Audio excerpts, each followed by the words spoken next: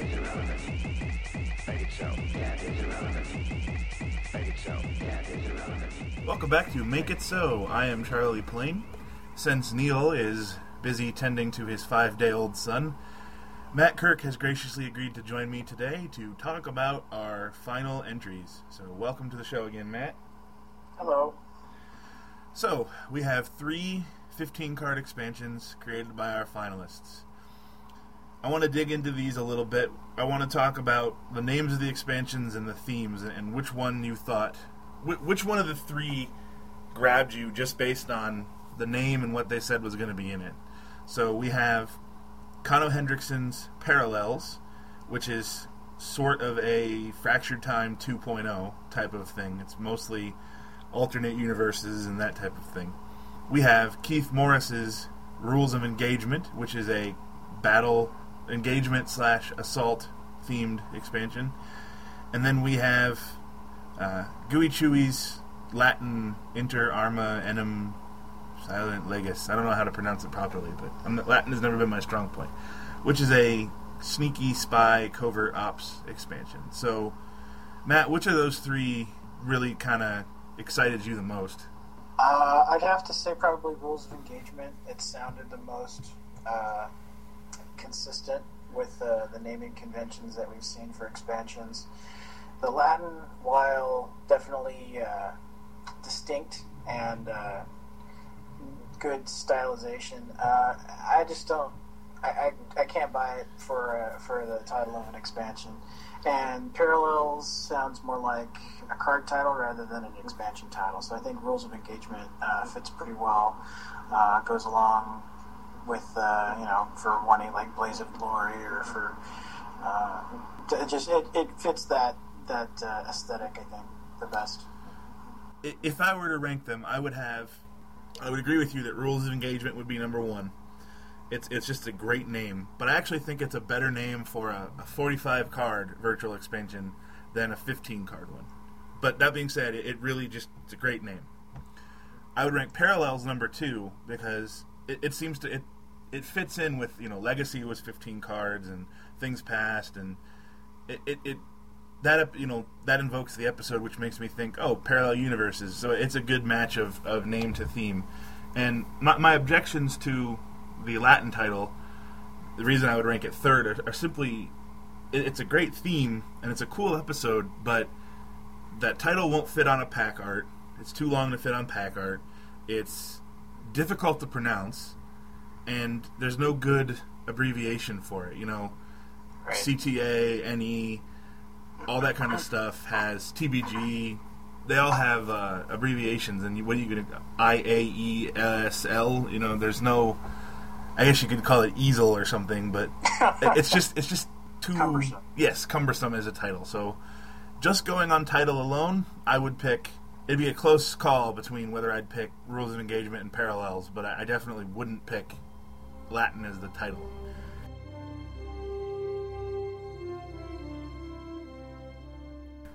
Let's take a look at Parallels and just do a quick rundown on this expansion. Let's take a look at Davidian Foragers, which is another persistent dilemma. Matt, what do you think of this card? The reminder text aside, it's got relatively brief text. Getting to remove a personnel based on their cost, having to stock cards in your hand in order to do it seems appropriate for that as a use for that keyword. Cost is, I would say that's probably appropriate because the additional cost of pitching that many cards would justify a low cost limit. I mean, I'm glad it's not 0, but the 1 is seems like it would be appropriate. And they also played on the persistent theme, or the story tradition of persistent dilemmas usually have to do with spooky, creepy, crawly stuff. And this definitely plays on that. This has the Davidian Foragers oozing out the life forces of the 49ers and all the other indigents in San Francisco. So yeah, I like it overall. Good fit for the story. Decent text, not getting supremely overpowered, but yeah, good solid card. I like it. I wish it did cost 0, simply because it's gonna be Rhaegaed away, right? You know, it can be Rhaegaed away, it can be Helen Noelled away, because it doesn't require skill. So if it was 0, at least it would come under those magic bullets. But I like it. I think it is probably pretty well costed with the scaling cost for the personnel. And it is kind of a smack to the fact that Ezri Tegan and Tullian Soren show up in a lot of high-level decks. Yeah. That's a good nod to that. So let's move from this dilemma down to the next clown dilemma, which is the clown last laugh. Tell me what you think of this one. Well, the first thing, obviously, it's 5 lines of text, so you gotta kind of take it at face value. It's a little bit to get through. The base effect of the dilemma is pretty solid for 4-cost duel. You get to throw somebody back at a headquarters. The conventioning's a little wonky with the second section. You should probably just say, unless you have the skills of that personnel instead of unless you're remaining, because that's kind of redundant with how dilemmas are usually conventioned. And that, again, that should probably be bolded. The effect is quite powerful. If you can't actually meet it, you get to, if they're hiding anybody at their HQ, if they're not sticking them out in the open, then all of a sudden they get thrown back in the pile. So I like it as an idea. I think probably a little more polished, and it could be a pretty solid card.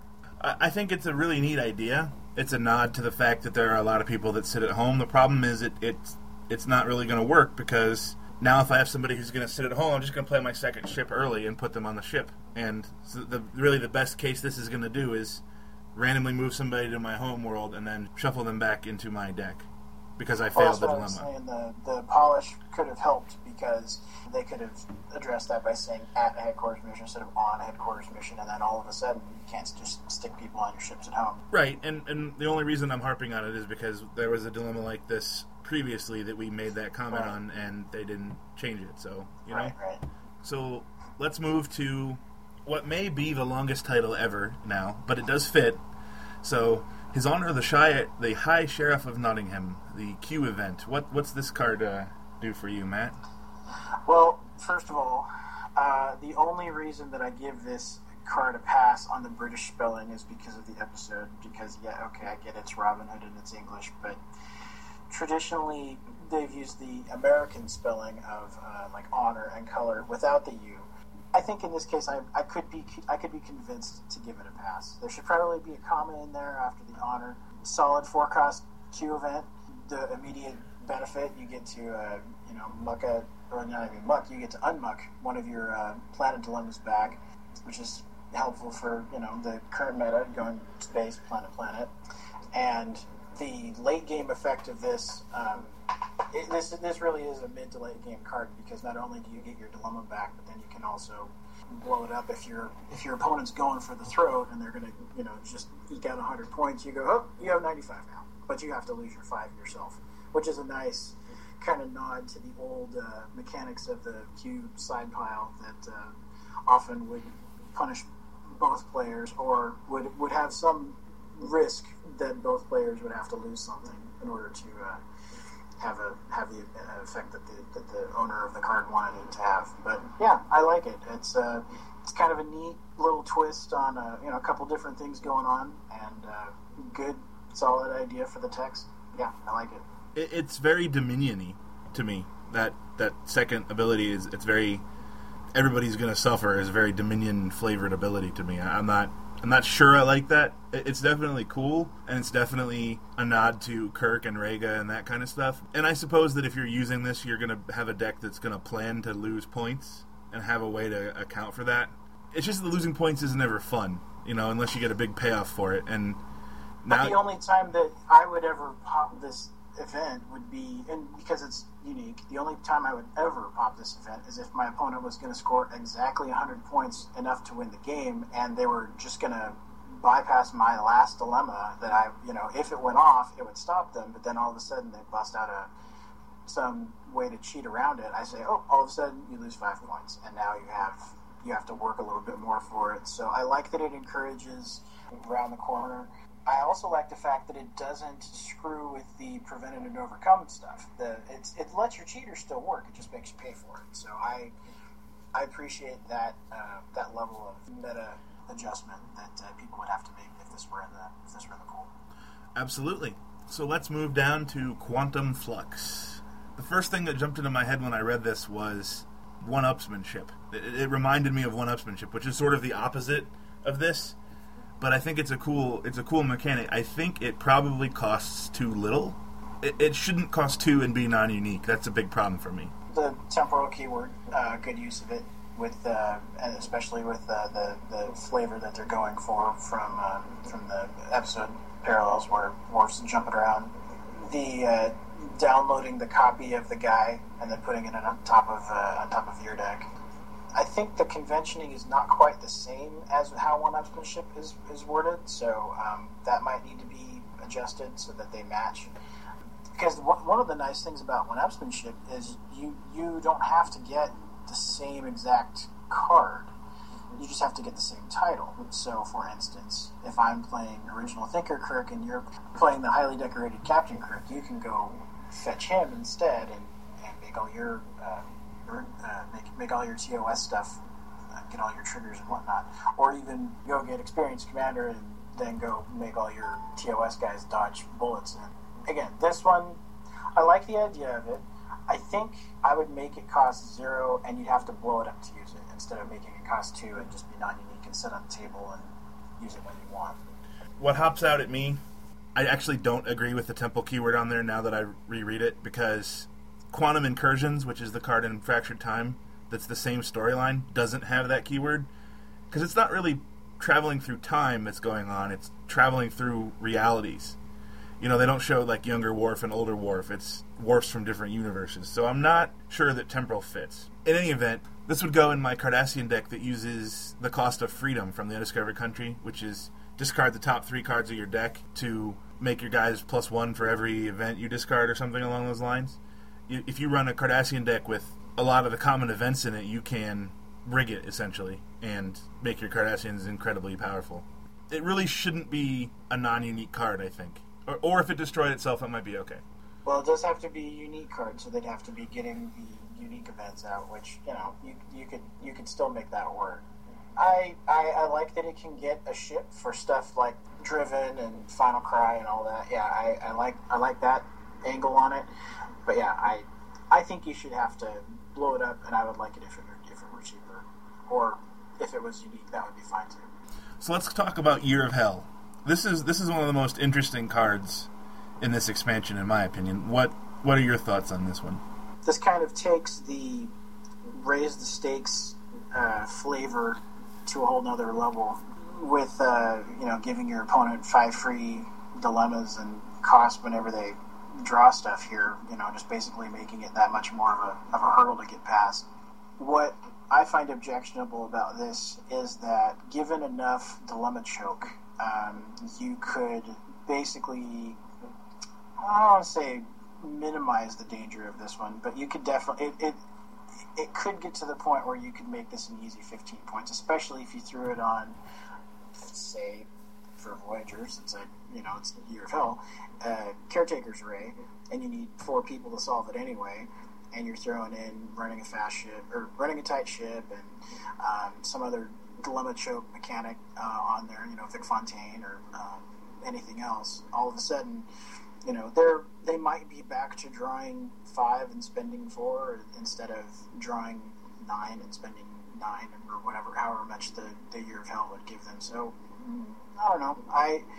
It's one of those. It's definitely one of those cards that sets the tone for the rest of the expansion.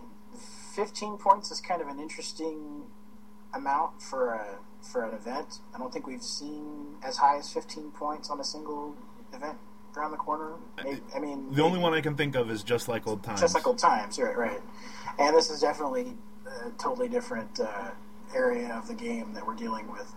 I think Just Like Old Times is justified because it's having to do with combat, and that's, especially for Bajorans, is not really one of the things that you normally do. But since this is no affiliation requirement, if you had to play it on a space or a planet mission rather as opposed to a space mission, I think I'd be a little more okay with it. But the fact that you can just throw it on your first space mission and just keep banging away at it, that allows for a lot of shenanigans that I think, given the right amount of play testing, you could probably tone this down to not be quite as extreme as it is right now. But it could. I think some people could get it to work, but it would. You definitely have to build. You would definitely have to build a deck around it. Yeah, and that's a good thing. I think 15 points is just too much. I mean, it turns a 35-point mission into a 50-point mission. And yes, I know your opponent is going to draw 5 and spend 5 extra, but you can work around that, as you mentioned. And I'm not sure that's enough of a deterrent to turn a 35-point mission into a 50-point mission. You know, this is going to make some 2-mission win decks, and it's going to make some 2-mission win decks really, really viable, because you're going to solve 2 35-point missions with this and win. And given that it's temporal, you can run Oh Nothing Happened and take out Tragic Turn, which is going to be the biggest liability for you with the extra draws. So you'd run this plus Oh Nothing Happened and then a deck that's going to solve 2 missions and win the game. That's some danger area to me. This is a big red flag for me. It's cool, but it's a big red flag for me. Let's move on to the mission here. And I know the artificial intelligence is not going to be happy that the skills are out of order. At this point, really, that's not an acceptable mistake. It's minor, I understand, but that's not an acceptable mistake. So, big wag of the finger from me on this. But let's look at the mission.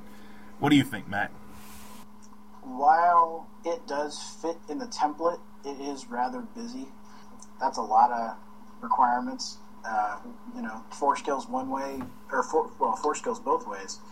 So I think maybe dropping one or the other, or dropping 1 skill on each side would have been a little cleaner of a card. I like the ability. Now, having said that, it says any affiliation can attempt the mission. I think that should not be allowed for Borg. I don't think Borg need access to this, because especially for Borg physics security transporters, there's like 8 drones with those 3 skills and 2 treachery. You're going to play with the Queen or Locutus or both, or the other first, or any of those. And it's a 40-point planet alpha mission. No. Borg do not need to have this mission in their arsenal of alpha missions that they can score for lots of points. The 2-span, I think for how this is worded currently, probably is a bit generous. Because it's a 40-point mission, it gets all those extra bonus things now from Enterprise J, from all those cards from Raise the Stakes that all of a sudden make 40-point missions awesome. It's eligible for all of those, and anybody can do it. So I think it'd just be a touch too good. If it was 35 points, no problem. I have no problem with this card, and especially if you're going to knock the requirements down on both sides. If you're going to make it 3 skills and moderate attributes for 35 points, only good for alternate decks, I think it works fine. My problem with this card is it's punishing you for not playing it right. And it's just, you're right, it's a negative bonus, but that's sort of like, that's not a happy feeling for somebody.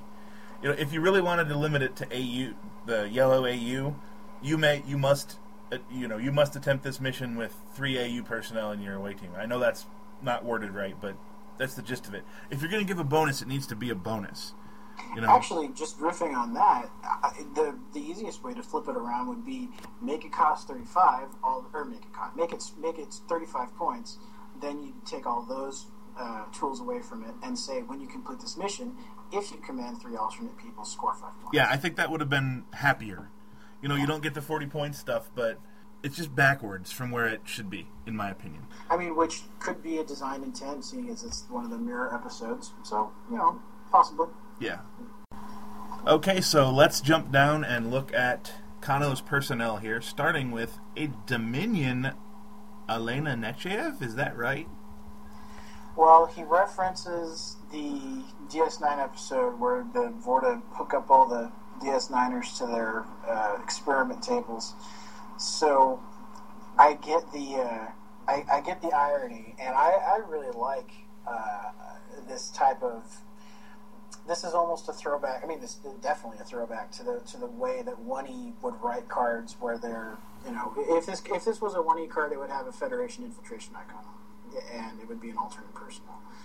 Whether or not this should actually be a personnel, I mean, Borath is, so I get the precedent. Those concerns aside, I really actually I like this card a lot because it's not a one of the main species for Dominion. It's not Founder, or not Founder. It's not Changeling or Jem'Hadar or Vorta. It's got the Admiral keyword, which is fantastic. I love that somebody else aside from Federation or even Romulan gets an Admiral keyword, and the abilities right in line with what the Dominion like to do. I would slip this card right into several different things that either an attribute depleting deck because you want to try and get cards out of their hand, or even like a Dominion Maquis deck. That would work great for this, especially if you've got some other trick where you pop the top card in your deck, and if they do something, or they have to make a match or whatever. So like a Dominion Romulan deck kind of discard stuff, or Dominion Tarak Nor pitching cards, milling stuff off the top. I like it because it gives me lots of cool ideas for totally different decks that we haven't really seen. I don't buy that this is. I don't buy that this works as a Dominion human. Sorry, Borath was an actual human being, personating a founder in the illusion, which I get. None of the other recreations on the Dominion side were actual people. I mean, Cisco and those guys were because they were plugged into the Matrix. But this should be, if anything, like a hologram. It shouldn't be a human because she was never actually hooked into the machine. She was recreated specifically for the purpose of tricking the crew. I mean, I love the card. I really do. It's cool. I just, it shouldn't be a persona of that character because it's not. So either give it a different name or make it a hologram or something. It shouldn't be Nechayev because it's not her. She was never actually ever physically involved in that simulation. Well, but Borath wasn't either. He was never actually plugged into it. He was just the one running it on the outside. He happened to program himself into it, and he was in the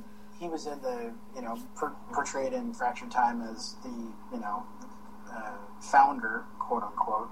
So I have less of an issue with that. If that's going to be if we're going to use that as the precedent and the logic of why Alana Nechayev human is working for the Dominion, I could buy it. But yeah, it is one of those question marks. Like, that's pretty interesting. But I could go either way. Well, let's talk about Battleship Guinan here. What are your thoughts on her? First of all, Forecast Guinan, cool, like it. TNG doesn't need a whole lot of help, and so that obviously is going to raise some red flags. Her ability could get really out of control really fast. If it was something like you had to remove her from the game to score 5 points, like you had to remove Guinan from the game to score 5 points, and so you could only do it once, maybe. I like the idea. I'm just a little worried about that the effect could get out of hand. Now, my one complaint about this is I think that most of the, I could be wrong, but most of the AU-TNG people all work on being around cost 4 or more people, not being around other AU-TNG folks. So she should really say, when your TNG personnel present who costs 4 or more is about to be killed by a dilemma. I understand that he wants to limit it to the battleship crew, but the battleship crew doesn't limit themselves that way. If she's going to be part of that crew, she should fit with that theme. Well, but the only battleship crew member that I can think of that's not 4 cost is Tasha, and she costs 3, so that makes sense to me. Well, I suppose that he did that to get her in there, so... Alright, it's minor, but I wanted to point it out. So, next is Miral Paris, and I'm not a fan of the Voyager icon on there. What are your thoughts, Matt? Voyager doesn't need any extra people, especially not one that's going to match up on a racial tension with Milana. The intelligence is interesting. I mean, it fits on Miral, but the inclusion in a Voyager deck of easy intelligence, aside from Seska, I don't know. The ability, while it is certainly driven by the story, looking for the time machine so that Admiral Janeway can go back and fix stuff.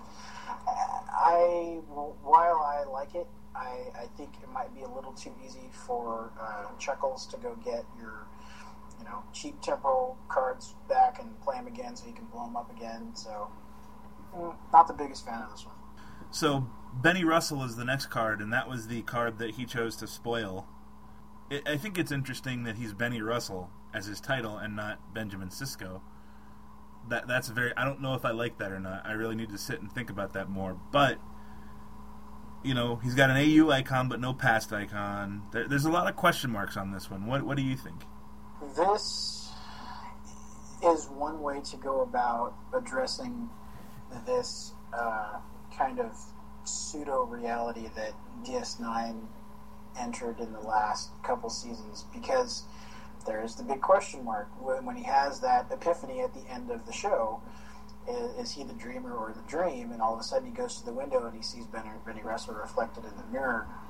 I don't know. It's one of those. Does he belong as a personnel card in TNG in the whole Star Trek card game?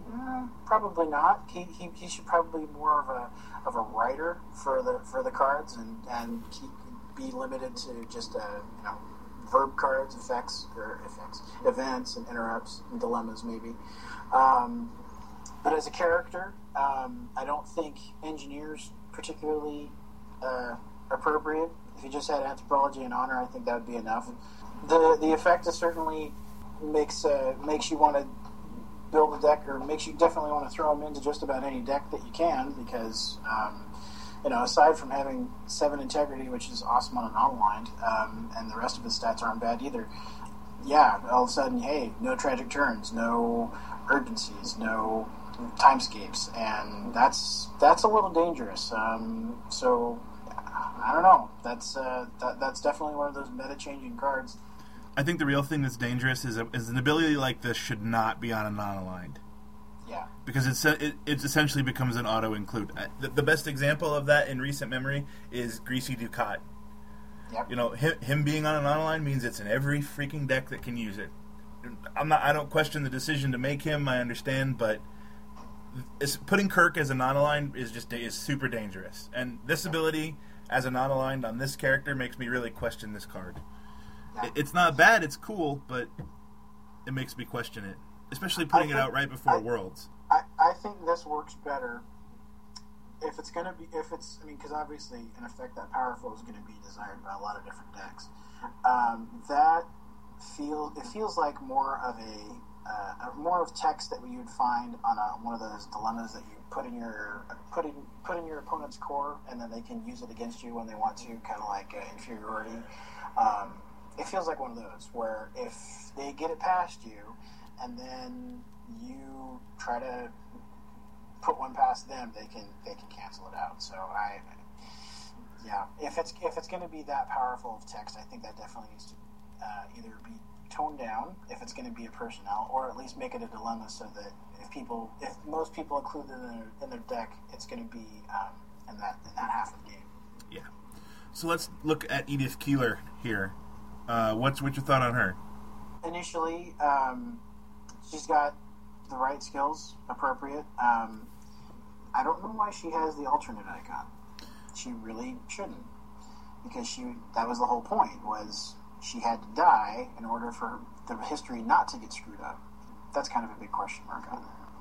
The past icon is obviously appropriate, and the effect is pretty cool. I like it. It makes it dangerous to play kill dilemmas, because you're going to give your opponent points. But even if you do, it doesn't completely hose you, because you get the points too. All right, let's talk about... This is the Kira card. This is a very creative way to get a Kira in the set. What do you think about this card? Same kind of comments as Benny. I think this kind of all-purpose effect belongs on a dilemma for the same reasons as stated before. I don't really think she belongs in the Star Trek universe as a personnel. She definitely does not deserve science. Anthro and physics, I guess I could get behind that, because she's got to have a knowledge of physics to actually write science fiction. But I mean, most science fiction writers don't have any clue about what they're actually writing about. They have to have consultants and whatnot. So while she might have a passing knowledge of science, I don't think that would be enough to give her the 24th century equivalent of science that most of the actual Trek characters possess.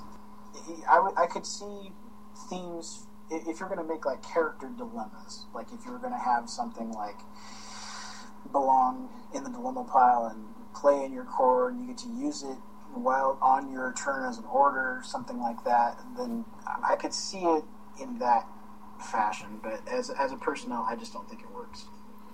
All right. Well, then let's look at the last non-aligned personnel, which is Lazarus, an original series personnel. This seems to be the next in the theme of zero-cost guys with a drawback. I like the idea of this, where he turns into the anti-Lazarus and then he comes back and he's the regular Lazarus. I appreciate that, the thought of trying to actually play out what happened in the episode with the two halves of the same guy. I really like that a lot. However, it's kind of like a proactive Ezri Tegan, where you know you're going to lose it, as opposed to, I might. How many people would actually put this in their deck? I don't know. It would be interesting to throw in a board deck and have show up with some shenanigans and then go assimilate him. I mean, you'd have to give him back, but you would know what you were getting on an assimilation. I don't know. I like the... I want to like this card. It's just one of those big... Would I ever put it in a deck? I don't know. So aesthetically, gets an A+. For actual use in a deck, tough to say. So the last personnel of this expansion is another Tomalek, another AU Tomalek, even. What are your thoughts on this guy? Skills are appropriate. I like the fact that this guy is the AU guy from Future Imperfect, as opposed to the AU from All Good Things. I guess that was AU. Because it never really happened, or they prevented it from happening. It fits definitely with the Romulan theme. I would have really liked to have seen a Tomalak with, like, honor instead. And this is really the first of the Barash illusion guys that we've seen in 2E. And 1E, we've seen them, and they haven't had the hologram icon. They've had the Barash illusion icon. So maybe this guy should be a hologram?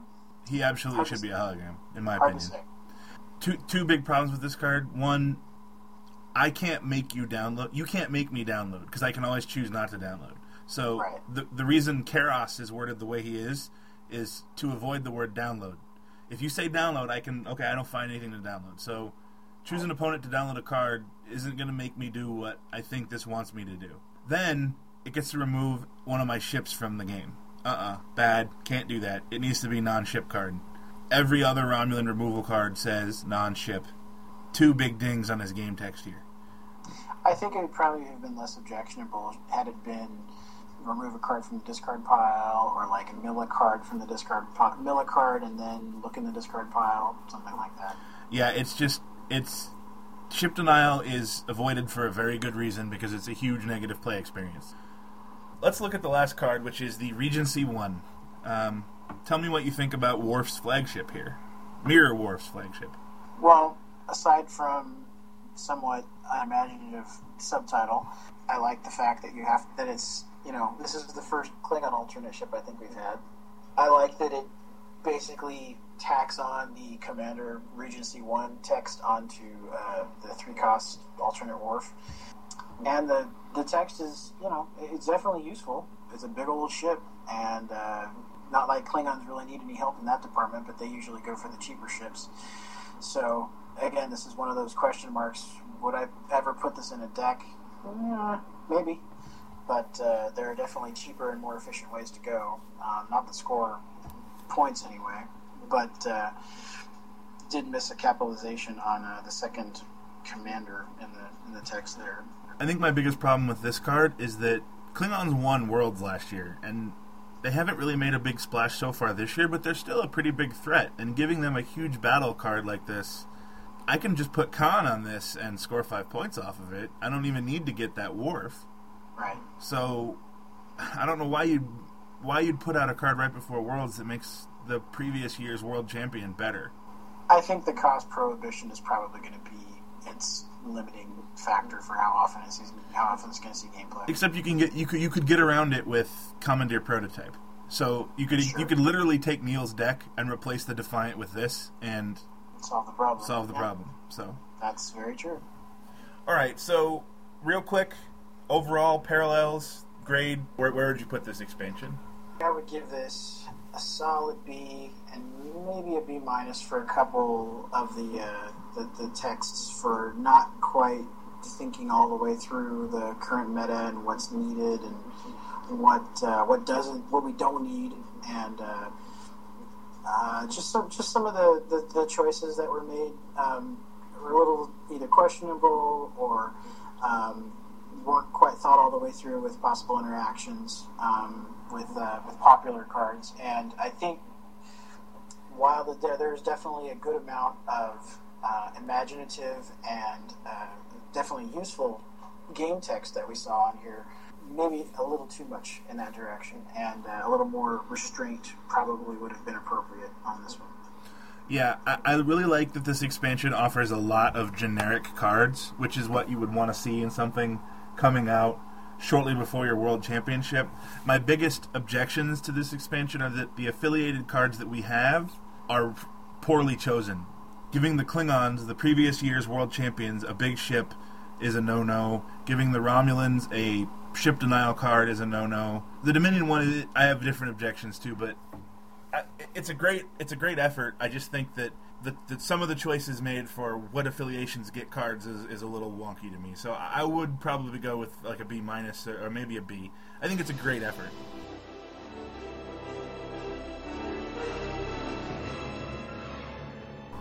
Okay, let's take a look now at Rules of Engagement by Keith Morris. Now, we both picked this one as the expansion that was the best sell based on its title. So let's dive into this one a little bit and talk about some of the cards here. Starting with the Pair of Dilemmas, which are pretty much the same dilemma, skinned for Space and Planet, Cloaked Threat, and Shrouded Enemy. This kind of already exists as Once More Under the Breach.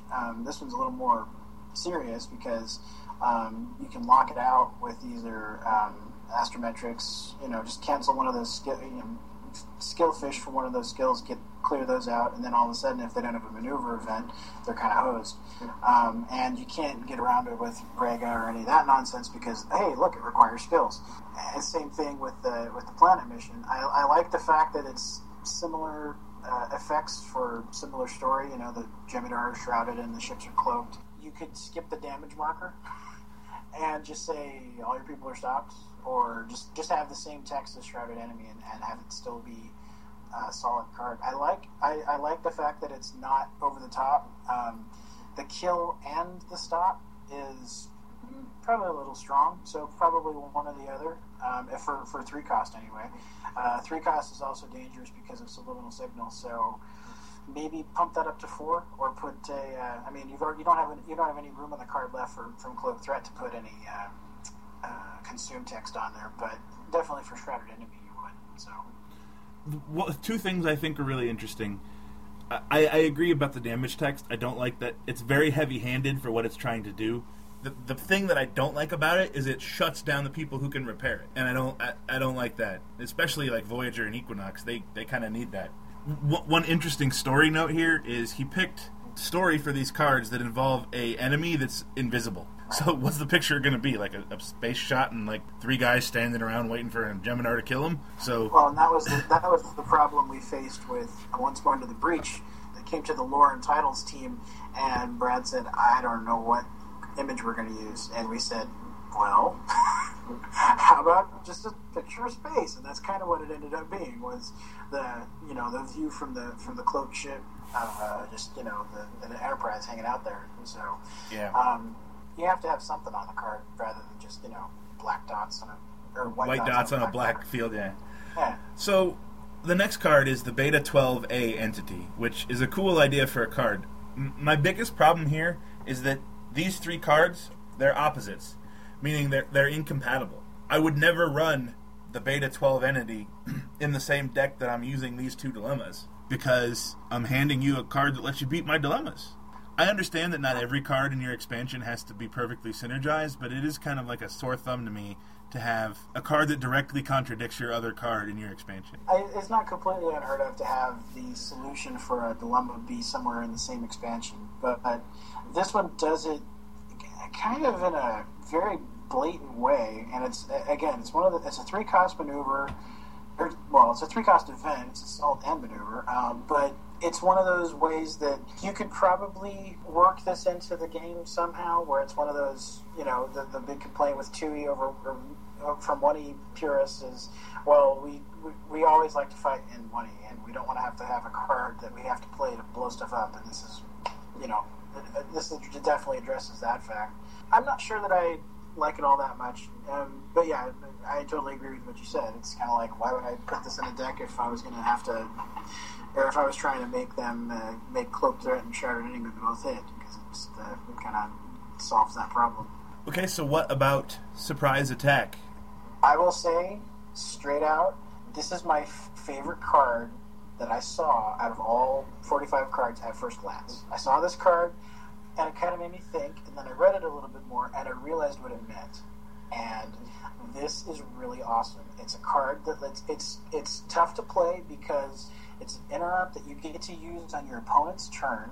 So it's one of those reactive cards as opposed to proactive cards. I love what this does, because all of a sudden it makes those Klingon decks or any other battle decks, they run over to you, you go, wah, and you get to smack them with this.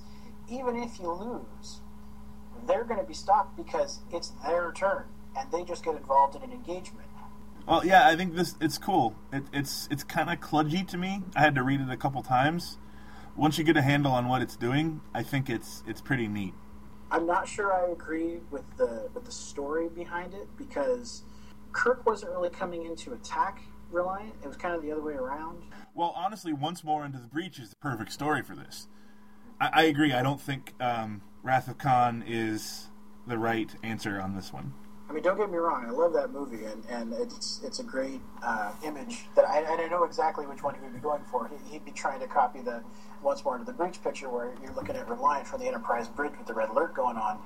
But I just don't think it works for the story. That's it for his verbs. Let's move on to his nouns, and he put a Kira in his set. Let's talk about this Kira. She lives up to the precedent, good old 3-cost, good old command star, good old 3/6s all across, Bajorm resistance, which is on a few of them. The wording of her ability is a little clunky.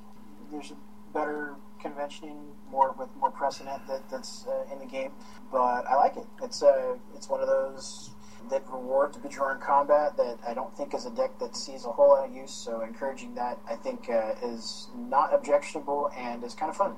I'm a little concerned about how powerful it is for the cost. Just like old times plus her means I can score 15 points and blow up to 3 events of yours. I think that's undercosted. Alright, so let's look at the Dominion, a new Jem'Hadar, an alert 5th. What are your thoughts here? Tarak Nor, awesome. Jem'Hadar, awesome. His ability, wow. Makes me want to go build a Tarak Nor deck. I like the fact that he only works with combat, because it's way too easy for Dominion and Tarak Nor in some respects, because they've got cheap ships to go around and punk people in ship battles. I like that you have to do hand-to-hand fights with this to get it to work. I would like to have seen him maybe have to kill himself to get the effect, or put himself underneath. You should only get to usually do it once a turn because you stop after a combat, so I like it. I think 3 costs to keep it from going up to 4. I could see it, and there's definitely other 3-cost jemmies that are about the same power scale as him. So yeah, I like it. Now let's talk about Ben Maxwell, the rogue captain of the Phoenix. It's kind of a catch-22 with this guy, because should he be TNG? If he should, TNG doesn't need any help. But if he shouldn't, or if you put the Earth icon on him, he still feels like he should be TNG. He's Fed guy with treachery, so obviously he's going to be able to go to Athos 4. So now all of a sudden now you got to worry about his interactions with Maquis. It works really well with Maquis, actually, his reward for winning an engagement, and those Maquis swarm decks that are going to come punk you for 5, 10, 15 points or whatever, and then deploy the fleet, all of a sudden you get him, and you're throwing cards on under your deck. Getting cards out of your hand is what Maquis all about. So, I mean, he fits perfectly in with them. Otherwise, yeah, solid skills, solid personnel. I think that this is essentially a Maquis card in sheep's clothing. Essentially just like Valeris was in this side of Paradise. It's a Maquis card with an Earth icon on it. Now, my biggest complaint is I think he should be a dissident. I don't think it would have hurt anything to be on there, because you're not going to splash Earth for one character in a dissident deck. And I don't know, his ability is very cool for Maquis. I can see it being dangerous in a TNG battle deck. Again, I can bottom deck your ships very easily. I would have liked to see a non-ship rider in here. I really think it's kind of a cool representation of the character. One thing that I think would have been neat is if he had a Cardassian flavored ability. I think that would have been a cool nod to what was going on in the story. Or if he had an ability that was anti-Cardassian. But he's a cool character. Going along with Maxwell here, let's jump down some cards and look at the Phoenix, since they're very closely related. The Phoenix is the new Defiant for Commandeer prototype decks. And here's why. All of a sudden, you have a free way you can start an engagement anytime. Kind of scared of that guy. I agree, especially when you look at Benjamin Sisko, which is the next card we're going to go back to, jumping back up. These 3 Fed cards are a dangerous, dangerous little package that essentially can be played in a wide variety of decks. Ben Sisko's primary ability lets you snipe a dilemma out of their pile. Even if you just put Ben Sisko on the Phoenix, when you win an engagement, one dilemma goes out of the game that you choose, and one dilemma goes onto your space mission, which is purely better than what the Defiant can do. Moving on to Braktor, and his ship is in here too, so we'll do Braktor and the Krita together. What are your thoughts on these cards? This Braktor is 1,000 times more polished, and it's a simple enough idea, and yeah, I like it. It's he's there, he's blowing up your stuff. Minor points off for not italicizing the Krita in the commander thing, but hey, whatever. I like it.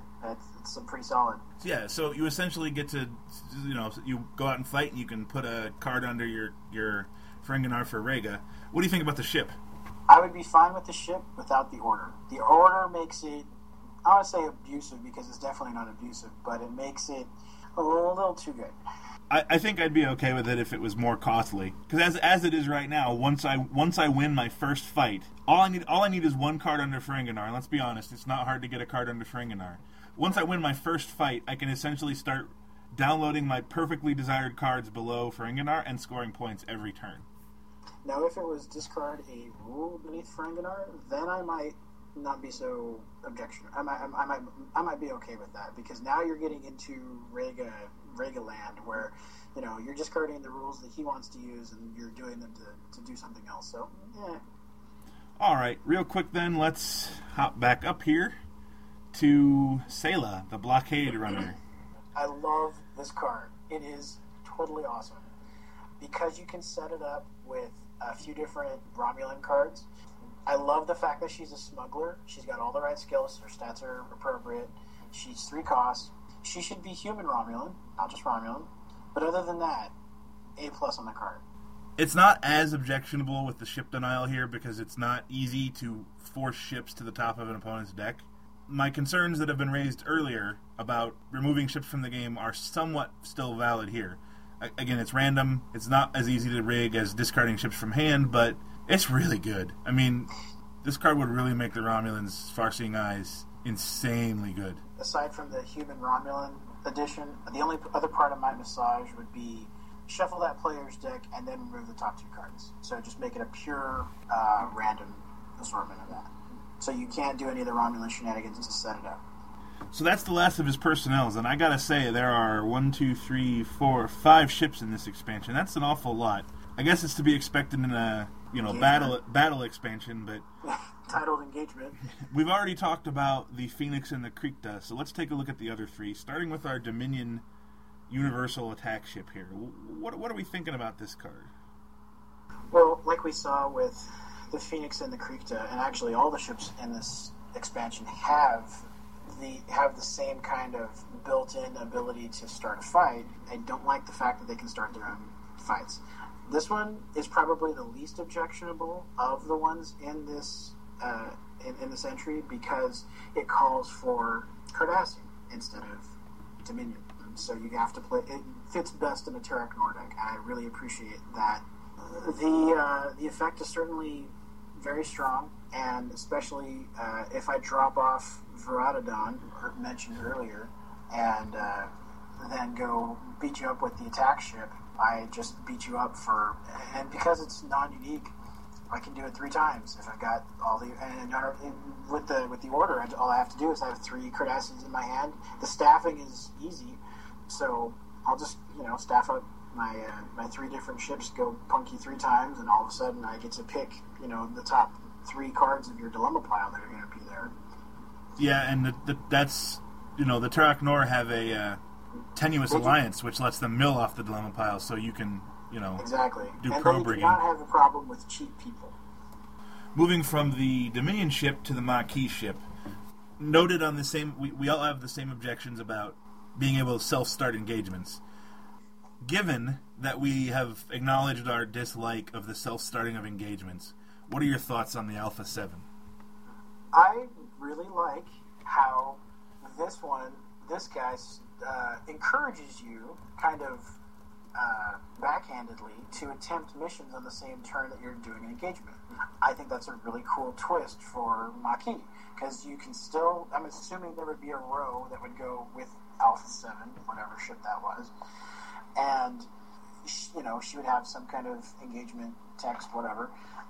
I would have loved to have seen a Federation Maquis row to match with this. That would have been fantastic. But the fact that you only have to have one guy staff it, and all you have to do is win the engagement, and all of a sudden you're good on random dilemmas for the rest of the turn. I like that. I think it could be a little strong. Maybe randomly selected by dual dilemmas instead of just everything. But yeah, I love the idea.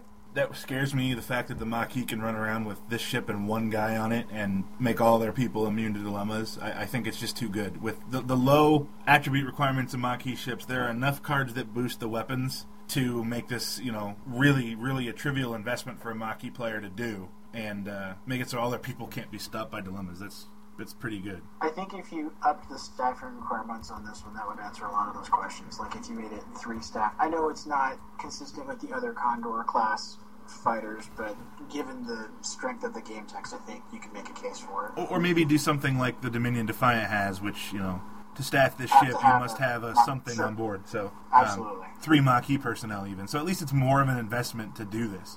Okay, so that takes us to our last ship in this expansion, which is the Federation Stolen Attack Ship. I've wanted to see this card in the game for a while. Again, the conventioning's a little wonky. The word loser is not really found on cards. It's usually, for this one, you could just say, choose a dilemma beneath one of his or her missions to be returned. It's kind of interesting. I like the idea of GS9 getting a refund if they have to go out and fight. So, yeah, I like the idea. Whether or not it would be worth it, I don't know. You could probably make a deck around this, and the staffing is definitely generous. So, yeah, I like it. There's a trend on a lot of ships, off-affiliation ships, that they have extra staffing requirements over what the natural affiliation would do. The Prometheus, the Reliant, even the Defiant. The Defiant, the Ferengi Enterprise. You can't move the thing unless you have programming on it. Programming. I'm a little disappointed to not see that here. I mean, it's the same staffing requirement on the Dominion attack ships. I think it should definitely be an extra staff star or 2 gold stars. I would have been okay with that. It's a good card. It's interesting. I think, if you could somehow find a way to bring this one and the Phoenix and Cisco and Maxwell together, now you're doing... but you could do it with one battle if you used Premier Deep Space Nine Wharf. I could do one fight with these 2 ships and target remove a dilemma from the game. I could bring one of my dilemmas back and get a dilemma under my mission, plus nick a card out of your hand. Right. It's just, that's too much Fed battle love. I I get that nobody does Fed Battle, but at the same time, you don't want to put so much in here that now everybody runs Fed Battle. Again, the main objection to these cards, if you took all of the self-starting engagement stuff off of these cards and added some, as you said, additional text to go with their benefits for engagement, some other restrictive text, you must have X, Y, Z, whatever, to run the ship, I think those would have an easier time making a final cut of an expansion. Okay, so let's take the long view of rules of engagement here. Using the same high school grading system, what would you give this expansion, Matt? A lot of really cool superstar cards in this, but a couple of them that didn't quite think all the way through the meta and what some of the implications would be. I think I'd give this one a B as well, and maybe even a B plus for some of the little attention to detail things that we saw, like with the Tarek Noor love with the Cardassian versus the Dominion. But yeah, I'd say a solid B. I'm going to go B minus on this. I really like what's going on here. Fundamentally, however, you don't win the game by battling. And that's always been the problem with Battle in 2nd edition, and it's probably the reason there hasn't been a 2E battle-centric expansion, because it's a very dangerous line to walk. Because if you make it so that winning battles helps you win the game, it can become too powerful too quickly. And if you make them, they tried with Spirit of Kalis and the Dominion equivalent, and nobody really uses those. It's tricky. It's a tricky line to walk. I really like the concepts here. I like that there's some really interesting things. I like that he's not afraid to make affiliated cards. I mean, he's only got 2 dilemmas, 1 event, and 1 interrupt here. So unlike Kano's expansion, there's not a lot here that everybody can use. I think that was a bold decision, and for the most part, a good decision. But seeing 4 Federation cards that synergize so well scares me a little bit. I think I would have to go B minus, just slightly lower than I would have rated Parallels.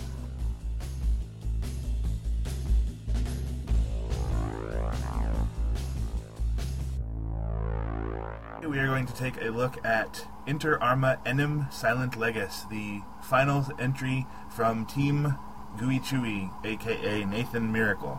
As much as I didn't like the title, I like the idea of a boutique expansion that's all about sneaky stuff. And I think the dilemmas are kind of a cool reflection of that theme. Let's start with the first one, Double Agent. Matt, what do you think about this dilemma here? A couple nitpicky things right off the top. Infiltrators should be, capital I, since it's a keyword. The usefulness of this, I'm not sure this is going to be applicable unless you can set it up reliably. So, for instance, the second dilemma that he's got definitely combos well into the first one. Just jumping ahead just a second, revealed. Place Infiltrator on this planet or aboard your ship. I'm assuming that he means from his or her hand or something. I'm not sure. I think I don't know what it was intended, but as written, it's from in play, because it'd be yours, your command. So you could basically use this to move any of your infiltrators that you have in play to where his crew is, so that all the infiltration stuff works. And as long as you could get that to go off, it's a zero-cost dilemma, so you can't reg it away. And then to set up Double Agent, going back to that, could be handy, especially like with some non-line guys. Kieran McDuff is an infiltrator with a bunch of skills, and there's a couple other non-line infiltrators that, you could potentially snag a few people. Double Agent, on the other hand, is certainly able to be rigged away. So I like the idea of it. But like I said, without the setup, not going to be overly useful. I don't have any particular objection to the card. I just don't know how useful it is. The one interaction that jumps to mind here is using setup with this, which will let you pick one person to stop. Does this seem undercosted to you?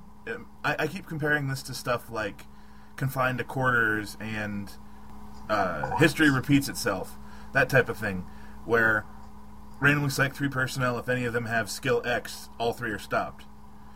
This seems like it's better than that, but it's costing less than it. I think that has to do with the amount of setup that's involved with getting it to actually work in the first place, and that should your opponent have some way to get your infiltrator out of there or make them make them be stopped during your turn, which I'm not really sure how that would work. But anyway, I think that's probably where the cheapening of the cost comes from, is that because it takes a little bit of work to get there, the decrease in cost is the only thing that's going to make it viable. Well, let's take a look at the third dilemma here, which is called Spying on Allies. First off, space dilemma with some skills. I am a big fan of skill dilemmas. I know they have kind of gone out of fashion, but especially I still like trying my overwhelmed dilemma pile from time to time, and either getting exo or meta out, which a lot of popular space dilemmas would make that Sokovsky infection require, is good. And then if you get it the other way, intel, security, and treachery, you're taking at least 3 people out, as long as you got it backed up with a urgency. So on that end, I really like it. As far as its effect, if you don't have a way to get this out of your core, this is like a perma stop each time you go to try a mission. So yeah, that's a pretty beefy effect for what you can get, and you need 2 intelligence. That's going to be a tall order for a lot of different affiliations. So this is a fairly powerful card. I'm not convinced that it's overpowered. You have to work a little bit to get it to work, but if you do get it to work, oh man, look out. I think 2 intelligence alone makes this really hard to pass, and it makes me question the cost, especially given that it's going to go into your core and stop somebody every turn. It really seems like this one's undercosted to me. In fact, I think all 3 of his dilemmas are undercosted. What really bugs me about this is the 2 sets of requirements are not equivalent difficulty at all, and on most dilemmas they need to be. And I mean, Exo, Medical, and Cunning 30 is easy. I would call it an easy requirements, while 2 intelligence, security, and treachery I would call difficult. And I don't think that equates to me. So. I think if it had been intelligence, security, and maybe another cunning requirement, maybe lower, to balance out the fact that intel's a harder skill to come by, that possibly could have been a little more appropriate. Well, let's move on to the equipment, which I think this is the only equipment we got out of 45 cards, so kudos for making an equipment. I mean, the first thing that jumps out at me with this card is there's 3 different hoops you have to jump through to get it to work. You got to be at your opponent's mission, you got to have the right guy, and you got to shuffle the equipment back into the deck. So right off the bat, that's 3 things that you're not normally going to want to do unless you're in an engagement deck, or if you're getting cheap equipment or downloading more equipment with Fajr's Gallery or whatever. And the effect is, you get to look at the top 3 cards and stack the deck. So I would, first of all, use this in a Romulan deck. I mean, that's the first use that comes to my mind. I like the fact that it's got Ferengi diplomacy on there as an alternate for the intelligence, but realistically, I can't think of a Ferengi deck that would really want to use this. Is the effect of this card really an equipment, or is this suffering from the same virtual reality headset syndrome? Yeah, I think you might be right on the money with that. It is fun that if it was something like you left it at a mission, and then when your opponent tried a mission, you could look at their guys before they try the mission and have to shuffle it back in as a cost, or something. So you could, kind of like in 1E where you had to drop the antimatter pods to, blow up ships or whatever. You drop these guys off at your opponent's mission so that you get a peek at their guys before they try the mission. I think that would have been a more useful version of this as opposed to what we got. I just think this is an event on an equipment template so that you can't counter it with Grav Trap, to me, and I think that cheapens the card. Speaking of events, we have 2 of them here to look at, and the first one is Engrammatic Dissociation. I like this a lot. It's a good balance. It might be a little strong on the Borg side, so I appreciate the fact that it's unique. But yeah, overall, I like it. If I'm running a Borg assimilator and I'm using this, and you're running a not assimilator and using it as a defense, it's just a wash, right? Right. Well, what about the Infuriating Betrayal card? This is one of those that helps an infiltration deck, the most successful of which right now is going to be the attribute denial. And by taking away the ability to cheat around skill dilemmas, I really like that a lot, because it's one of those parts of the game that it has kind of gone away in recent times. That was one of the that was part of TUI in the early days. How you actually have to think about who you're putting in your deck, how to build your skill matrix and whatnot. And now it's just, well, I gotta have X, Y, and Z so I can cheat around this. And if I don't have that, well, I'll put my backup in here, and So I like the encouragement of being able to face skill dilemmas and actually beat them that way. I think this is a neat card. I wish that it said, while you have an infiltrator present with an opponent's personnel instead of just at that mission. Right. Make it a little bit harder to pull off. I'm a little concerned about this with, like, original thinker Kirk, because it reminds me of how Kirk was when it first came out, where he, if you Kirked a dilemma that turned out it to be an invalid dilemma, it sort of, like, kept going until the end of the dilemma stack, and there was this huge, complicated interaction about preventing an invalid dilemma that ultimately resulted in Kirk getting errated and a rules change in the game. And this kind of brings that all back to me with big red scary, this is a judge's nightmare type of card in front of it, where, oh, I'm going to Kirk the next dilemma, but then I can't Kirk it because it requires a skill and my infiltrator's there, so what happens? It just strikes me as, do we really want to go down that road again type of situation? So I'm sure all the rules stuff could be worked out, but I wonder if it was considered.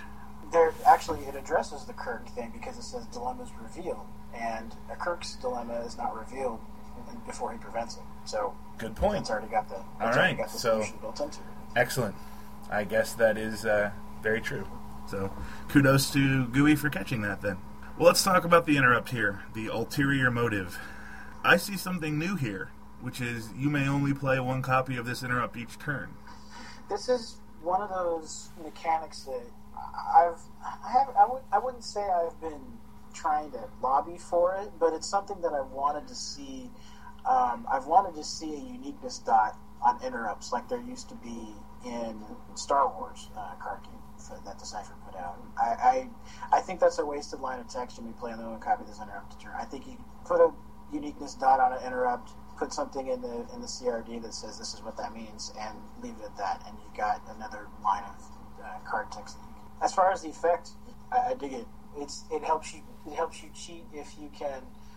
It makes you go farther because you have to have two skills in place of one. So I dig that a lot, and this is a big help for Romulan and Cardi decks. And they definitely could use it. Could use the help in the current environment. I'm not sure that line of text works. I think it would need to be worded something like, to play this interrupt, you must not have played a copy of this turn. Something along those lines.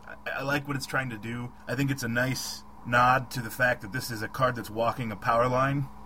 Yes. This is a very powerful card, and that being on there is an attempt to moderate that. I just don't know that it's going to work. And remembering the context of this expansion, introducing something new like that right before a major event makes me kind of raise my eyebrow in a very Spock-like manner. It's definitely a cool card. It will definitely help Cardassians and Romulans and even a Founder deck. It would actually help a Founder deck. Yeah, absolutely. Alrighty, then let's move on to his mission, Construct Secret Fleet. I love it. Totally cool. Got Romulan Cardi. This is them. The die is cast. All this, and it's the same. It's basically the same thing as Commandeer Prototype, except it's limited to Romulan or Cardi. Love it. I'm all over this mission. It's got the right skills. It's got maybe a little low on the attribute requirement, especially for the effect that you get, but it takes intelligence, which is the tougher one. So yeah, I like it. I like it a lot. I think that this should stop the ship, because it's strictly better than Commandeer Prototype right now, because I can solve it, download a new ship, beam my guys over, and keep going. That's pretty good in addition to being a 40-point mission. The other problem that I have with this mission is that it already exists. Intercept Renegade is in the same location as this mission, and that is generally something that TUI doesn't do, which is double up on missions. And as far as the location in the lore. As far as the location in the lore, and it's a really cool story, and I really like it, but it's been done already, and that's a problem. So it would have to be restoried to work. In this case, you could probably get away with it. I mean, even by saying, near Orion system or deep Orion system, just, differentiating it just a tad, because they were kind of two different things, because on the one hand, the Intercept Renegade, they're trying to stop Riker, because he didn't know what he was flying into, and on the other hand, they're trying to make the fleet, so, the one discovered the other. One was trying to protect the other. It wasn't like the constructing of the secret fleet had anything to do with intercepting the Renegade. The intercepting the Renegade was trying to get them to not discover the fleet. Alrighty then, it's time to move on to personnel, and we will start with the Boone Impersonator, Deep Cover Operative. Now, I like the name. I think it's a nice reference to the Romulan Impersonator, or the LaForge Impersonator that was made in Legacy. So I don't have any problem with that. This is the infiltrator that every infiltration deck will want to play with, because especially this is another one of those I want to discourage you from cheating around skills. And with anything or anyone, you just plop it down, go to town, and then, hey, you're stuck with this guy on your ship or on your planet, and you're not needing skills. So yeah, I like him an awful lot.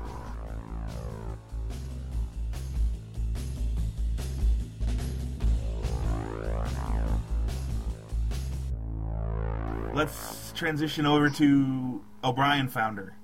Now, the first question that I have to ask, well, let's talk about the card, and then I'll ask my question. So, what do we think about this new shapeshifter? The skills are definitely appropriate. Maybe one less skill, especially with the powerful effect or ability that he's going to have.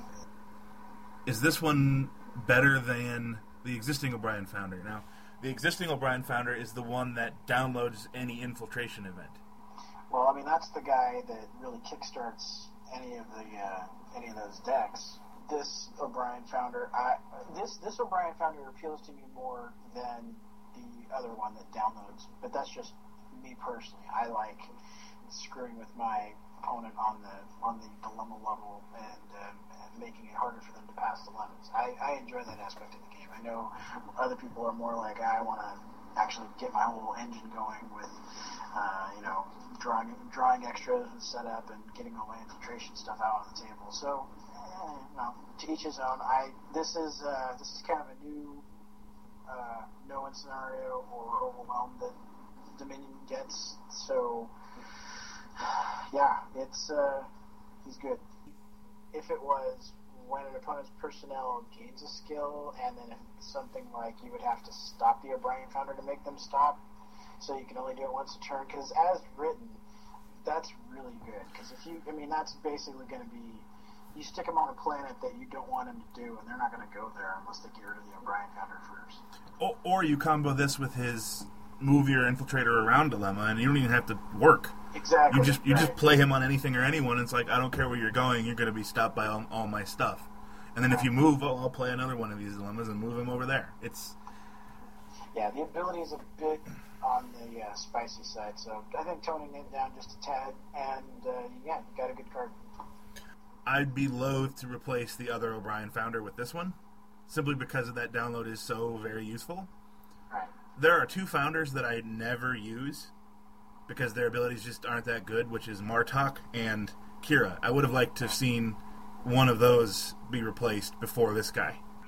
I like the card. I do think it's too powerful, and I would have liked to see it been a different Founder. So let's take a look at Julian Bashir here, which I appreciate the subtitle, which is a reference to his earlier versions. I love getting to see Bashir with intelligence.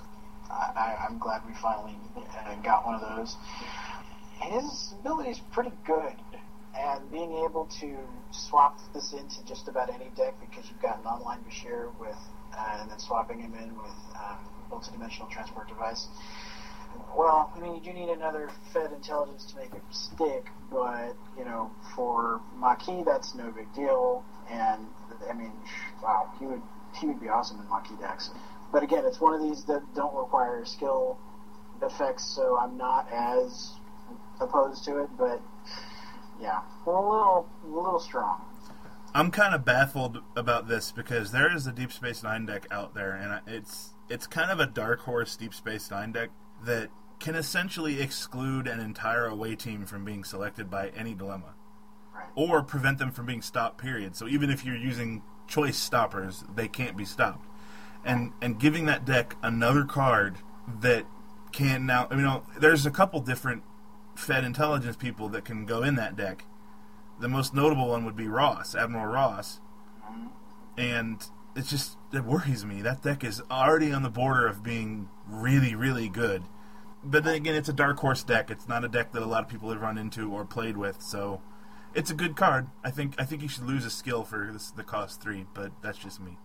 It would have been interesting to see him lose biology and replace it with intelligence, maybe. Yeah. So let's talk about Dr. Noah. The nod to Anastasia Kamenov is cute. I like it. With the second line of the ability.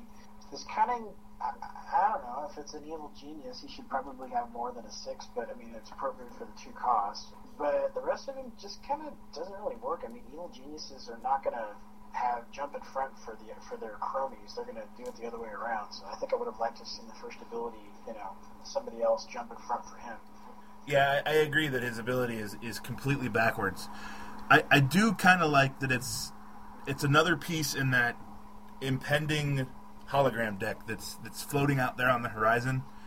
Infinite Diversity had all the Children of Light in it, and they're all non-line holograms, and there were a couple non-line holograms before that.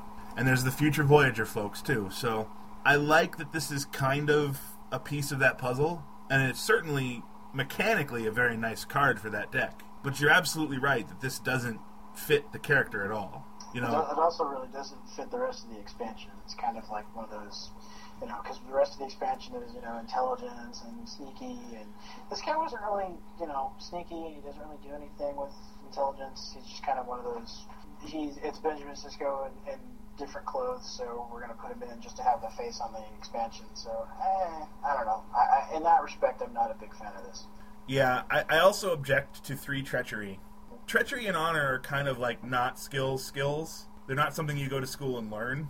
To me, it's more of a spectrum. It's more of a you're nothing, or you're honorable, or you're really honorable, or you're evil, or you're really evil. And it's you can't go to school and study more Treachery. And especially when you put him up against the other Integrity 1 people in the game, and the 2 that I can remember are Tolian Soren and Bashir Founder. So giving him a 3rd Treachery, that just really sticks out as a sore thumb to me and makes me take a card that could have been cool to, I gotta veto it, So. Yeah.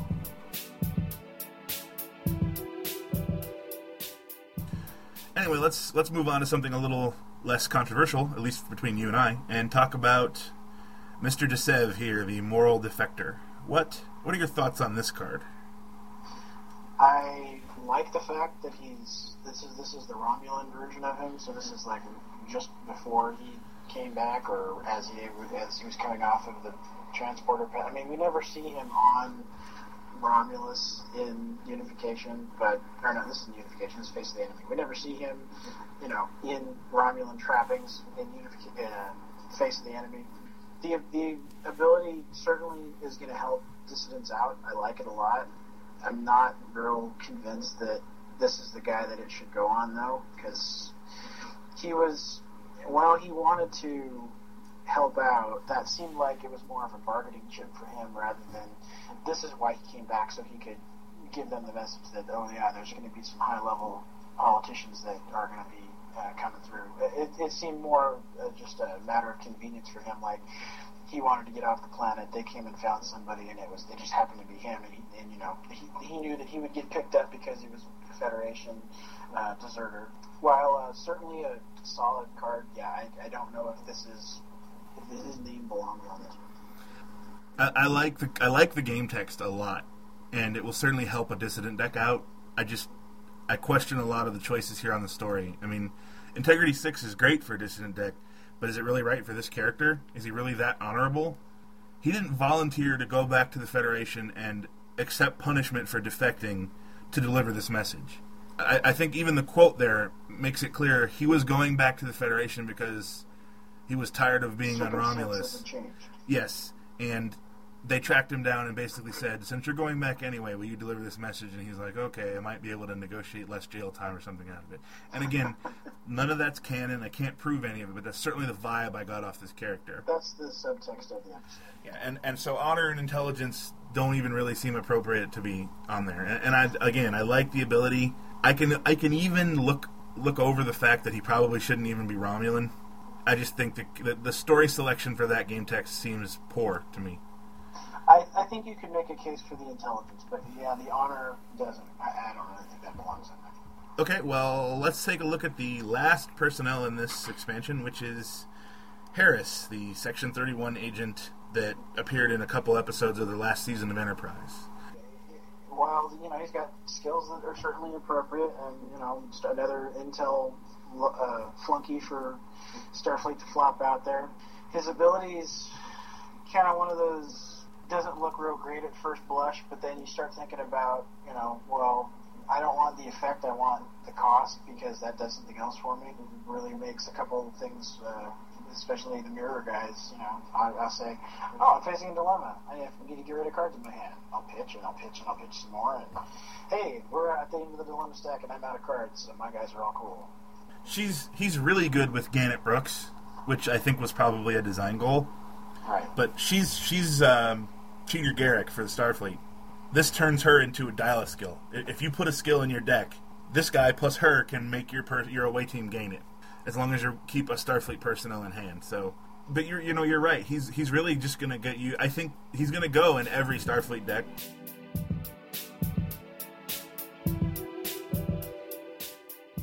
That takes us to the 15th and final card in Long Latin here, the Senatorial Shuttle.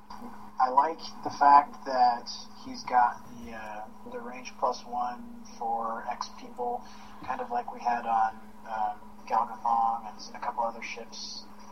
The rest of the ability being on a non-unique ship, fairly cheap for ships as well, and very generous on the staff requirements, and so 6 range as opposed to the 7 that they get on the normal ships that they have. I don't think that's going to be a limiting factor. And being able to make the Neural from Favor the Bold just be that much more awesome, because now I don't not only do I get to exclude my guys from skill dilemmas, on the ones that don't require skills, I can exclude them too. Pretty strong. I think you might dial this one just to back a little bit, or even just make it a unique ship, and so that you can't have 3 copies running around. It shouldn't have 6 range at all. It should be like 2, or whatever the runabouts have. 4 at that. The fact that this can be a range 10 ship, the Romulans, they already got one with Bird of Prey. They don't need another ship that can be 10 range, especially since you're already going to run Romulan diplomacy people for your space missions for GOM2. Or even if this was going to keep that first line of text, I think I would drop the range down to like 3, and that would be more in line with the runabouts, like you're saying. And just if all the stats were 3, if it's a 3/3/3 shuttle, then I think I could buy it a little bit more. My bigger concern with this card is wariness is already really good. Yes. And until the meta shifts away from that dilemma pile, which is happening slowly and will happen more here soon, hint hint, that deck is really good. And giving it another weapon going into the World Championship stymies me. Especially now, to be fair, a lot of the Romulan intelligence personnel already get excluded from dilemmas with wariness. Right. But there are some that don't, and this just makes it even. This makes that deck even better. Well, and this doesn't even have any. This is the early game half of wariness. You can just drop this on turn 1 and you're good to go until you get your wariness out, and then you're good to jump on your planet missions for the back half of the game. Yeah, it's kind of a stymieing decision why you would take that deck to give a powerful weapon to right before Worlds.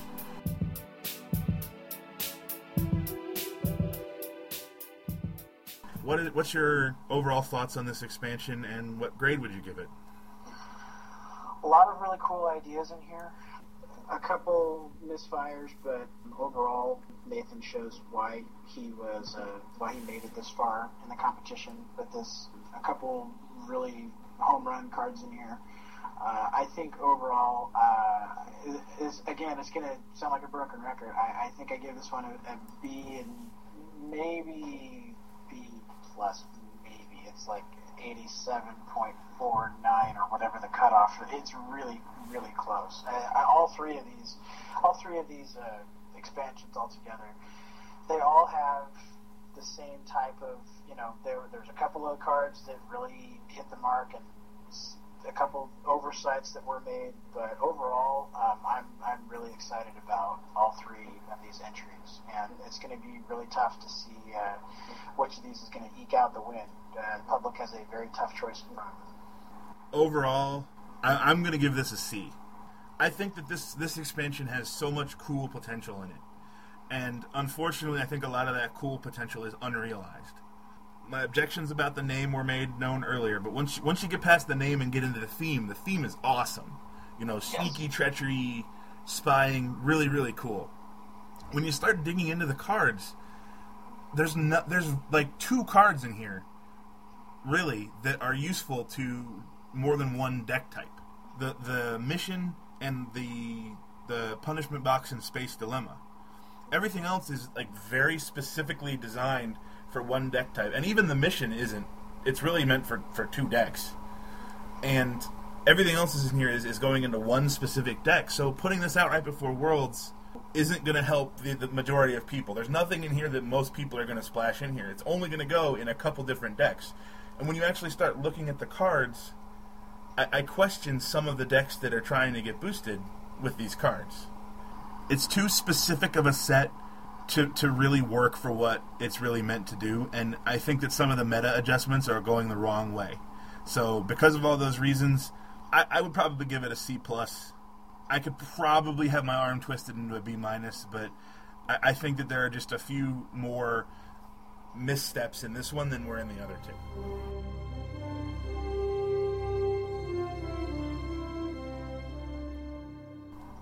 We have now taken a look at all 45 cards. I am excited to see what the results are going to be. Me too, and as we've mentioned before, voting is opened until Monday, August the 9th, 2010, at 8 a.m. Eastern Daylight Time. Now, the 2 runners-up, whomever they may be, will get to design 1 card, but as we all know, the winner, decided by the judges and your votes, will join Brad as an assistant designer for an upcoming virtual expansion. So this is a big, important moment for you guys to help shape the future of the game. Matt, thank you for taking time out of your day to join me today. Always a pleasure. On behalf of Mr. Matt Kirk, my name is Charlie Plain, and in the immortal words of Captain Jean-Luc Picard, make it so.